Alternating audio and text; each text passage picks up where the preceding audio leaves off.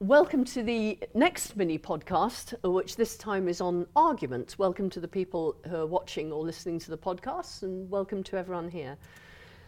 Philosophers study logic, and logic tells us how to distinguish good arguments from bad. And there are many problems that can be approached only by using logic. So consider the following sentence. Therapeutic cloning is morally acceptable. Okay, just a reminder on what therapeutic cloning is. You can use the technology of cloning either for reproductive purposes, where you you take the nucleus from a human cell, you denucleate a cell from another animal, you put the nucleus into the cell, and then you plant it into the uterus of a female of the species and let it grow to term. That would be reproductive cloning.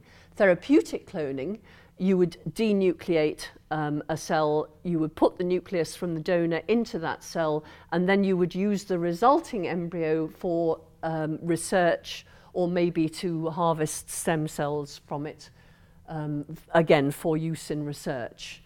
So therapeutic cloning doesn't result in a live baby. In this country it is legal, but only under certain very stringent conditions, and the resulting embryo must be destroyed by the 14th day, whereas of course for reproductive cloning you hope that the embryo isn't destroyed at all. So we're looking at the sentence, therapeutic cloning is morally acceptable. Some of us are going to believe that that's true. Okay, some people think that therapeutic cloning is going to lead to the discovery of cures for all sorts of diseases, and for that reason it's welcome. Others will believe it's false. So some people think that therapeutic cloning involves the destruction of very early embryos, and that for that reason it's wrong. There's a disagreement. Rational people disagree on this sentence. And there's no way that any empirical study, there's nothing we can do in the laboratory to determine whether that sentence is true or false. The only way we're going to determine whether it's true or false is by argument. And the reason there's nothing we can do in the laboratory is because science, in the laboratory you can't see how something ought to be, you can only see the way that something is. So determining morality is not something we can do in the laboratory. We can do it only by argument. So, as I say, there are some sentences, the truth or falsehood of which can be determined only logically. Okay, those of us who think that therapeutic cloning is morally acceptable, and those of us who think it isn't, can't both be right. I've just said that, haven't I? Okay, so we can only decide that's the truth of that sentence by engaging in argument.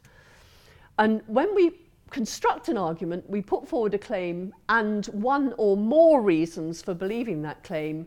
And the claim we put forward is called the conclusion, and the reasons for believing the claim are called the premises. So here's an argument that at the moment isn't set out like an argument. We have a duty not to exploit non-human animals, but when we engineer their genes, this is what we're doing.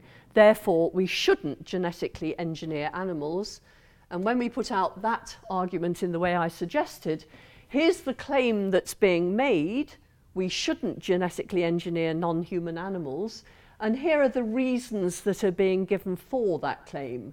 We have a duty not to exploit non-human animals, and we exploit non-human animals when we use their genes. So the first premise, second premise, and the conclusion.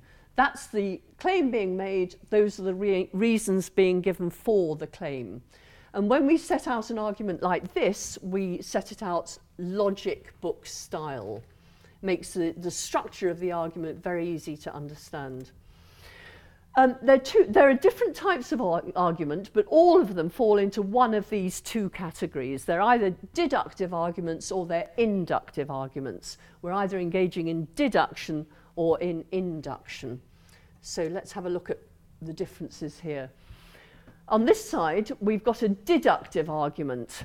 If the patient is in a permanent vegetative state, then he will not be conscious. The patient is in a permanent vegetative state, therefore the patient won't be conscious. Okay, this is an inductive argument. People with Huntington's disease have always been observed to have the HD gene on chromosome 4. Therefore, the next person who develops Huntington's disease will be observed to have the HD gene on chromosome 4. Let's look at what the differences are between these two. A deductive argument is such that if it's valid and its premises are true, then its conclusion must be true. Okay? And a deductive argument is either valid or invalid. It's an either-or matter. So let's go back and have another look at this. Okay, so if the premises are true, the conclusion must be true. That's this thought. Okay, is this true here? So if that's true and that's true, must that be true? I think you'll find that it does have to be. You can imagine all sorts of situations where that wouldn't be true and where that wouldn't be true, but we're not talking about those situations. We're talking about the situations where that is true and that is true, and asking, could that be false? And if it couldn't be, that's a deductively valid argument. Okay? With induction, it isn't like that. Okay, people with Huntington's disease have always in the past been observed to have the HD gene on chromosome 4. Does that mean we will of certainty see that the HD gene on chromosome 4 of the next person with Huntington's disease? It seems hugely likely, but it's not absolutely certain, is it? Just possibly there are different variants of Huntington's disease, and one type won't have that as a characteristic. So whereas the deductive argument is such that if the premises are true, the conclusion must be true, with an inductive argument, the premise could be true without the conclusion being true, even if it's hugely likely that the premise is true. And again, with deduction, it's either or. Either the argument is valid or it isn't valid. Either if these premises are true, this conclusion will be true, or it isn't the case. We'll be looking at that in a bit more depth later on. Let's have another look at a bit more. So an inductively strong argument is such that if its premises are true, its conclusion is extremely likely to be true. Okay, not certain to be true as it was with induction. Inductive arguments can be strong or weak. They're a matter of degree, whereas validity isn't. And again, let's go back and have a look at this. So we see that if that's true, that may be hugely likely to be true, but it's not certain. Do you see that? And we can also see that that's a very strong inductive argument, and that's because we've got the word always in there. People with Huntington's disease have always been observed to have the HD gene on chromosome 4. Well, if it had been a few people have been observed to have that gene on chromosome 4 when they had Huntington's disease, we'd be much less confident of that. And I'll show you in a minute another inductive argument where we wouldn't be confident at all.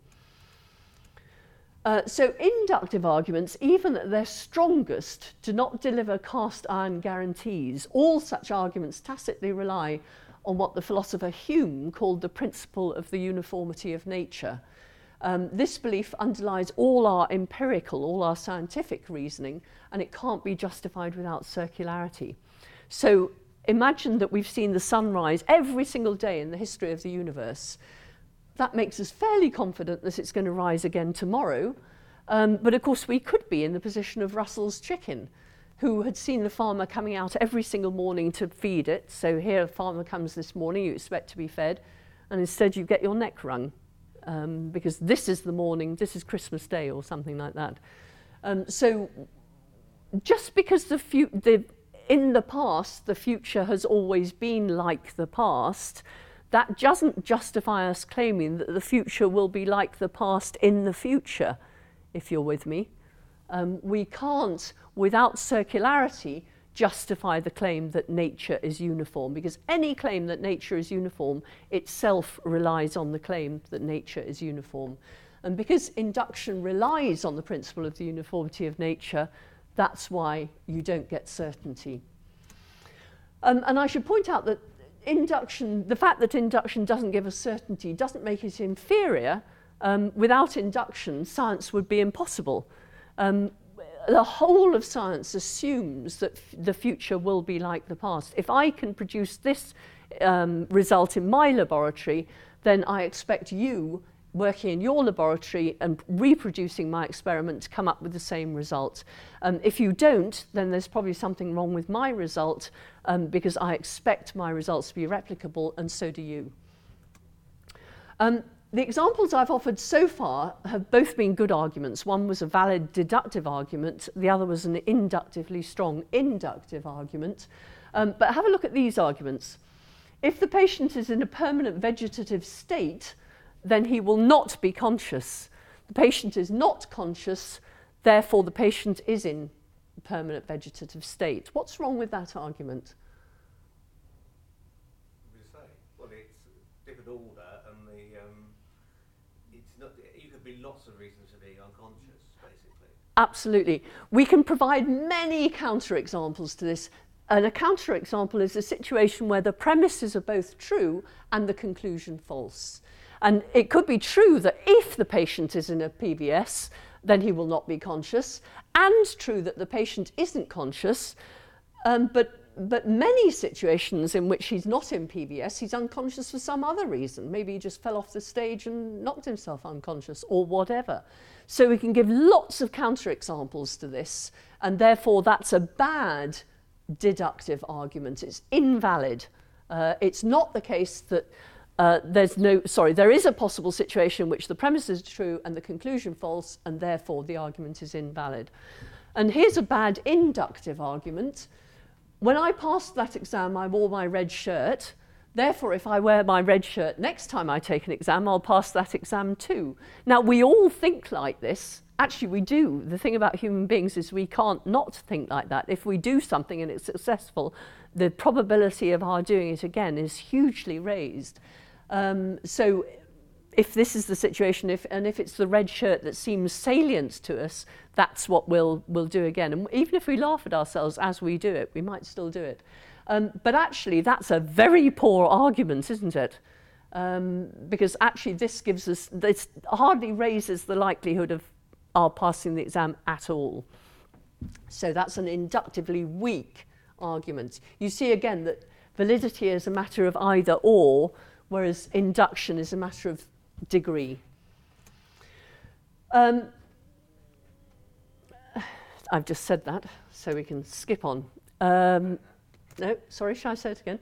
Okay, the argument on the right is an inductively weak argument.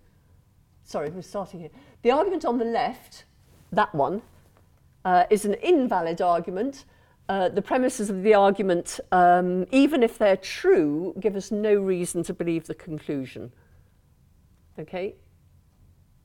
And then if we look at the one on the right, it's an inductively weak argument. Even if the premise is true, the likelihood of the conclusion is hardly raised at all. So even if we're certain of the truth of the premise, this gives us very little reason to believe the truth of the conclusion. That's the argument on the right. A bad argument, like the two we've just looked at, tells us nothing. But if we don't recognise it as bad, it can easily lead us astray.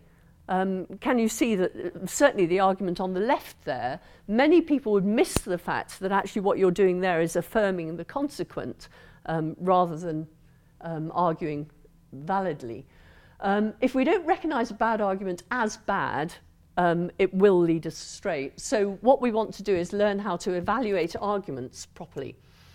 And in evaluating an argument, there are two questions that we've got to ask. The first is, are the premises all true? And the reason for this rather complicated syntax here is some arguments have only one premise. There's no reason to think that an argument need have two premises or more than two. So is its premise true is one question we should ask, and the second question is, does the conclusion follow from the premises? So whenever you're asking yourself whether an argument is a good argument or a bad argument, these are the two questions that must be asked. Are the premises true? Does the conclusion follow? Those are the two key questions. And looking at these, this is a very complicated slide, and maybe I should have broken it up a bit. But looking at the two questions, there are 4 possible answers to these questions taken together. And it might be that the answer to both questions is yes. Yes, the premises are true, and yes, the conclusion does follow. And so the premises are all true, the conclusion follows. In this situation, the argument is said to be sound, and a sound argument is exactly one where the premises are true and the conclusion follows. A sound argument gives us excellent reason to believe the conclusion. It's very definitely a good argument. Okay, so if the answer to both questions is yes, yay, you've got a good argument. If the answer to the first question is yes, but the answer to the second is no, then you've got an argument which is such that although all its premises are true, the conclusion doesn't follow from them. And in this situation, the truth of the premises gives you no reason at all to believe in the truth of the conclusion. The premises and the conclusion are not related in the right way to convince us of anything. So imagine, for example, that the premises of arguments 3 and 4 are true.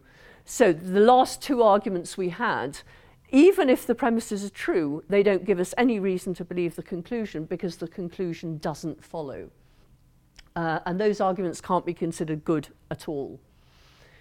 The third possibility is that the answer to 1 is no, the premises aren't true, but the answer to 2 is yes, the conclusion follows.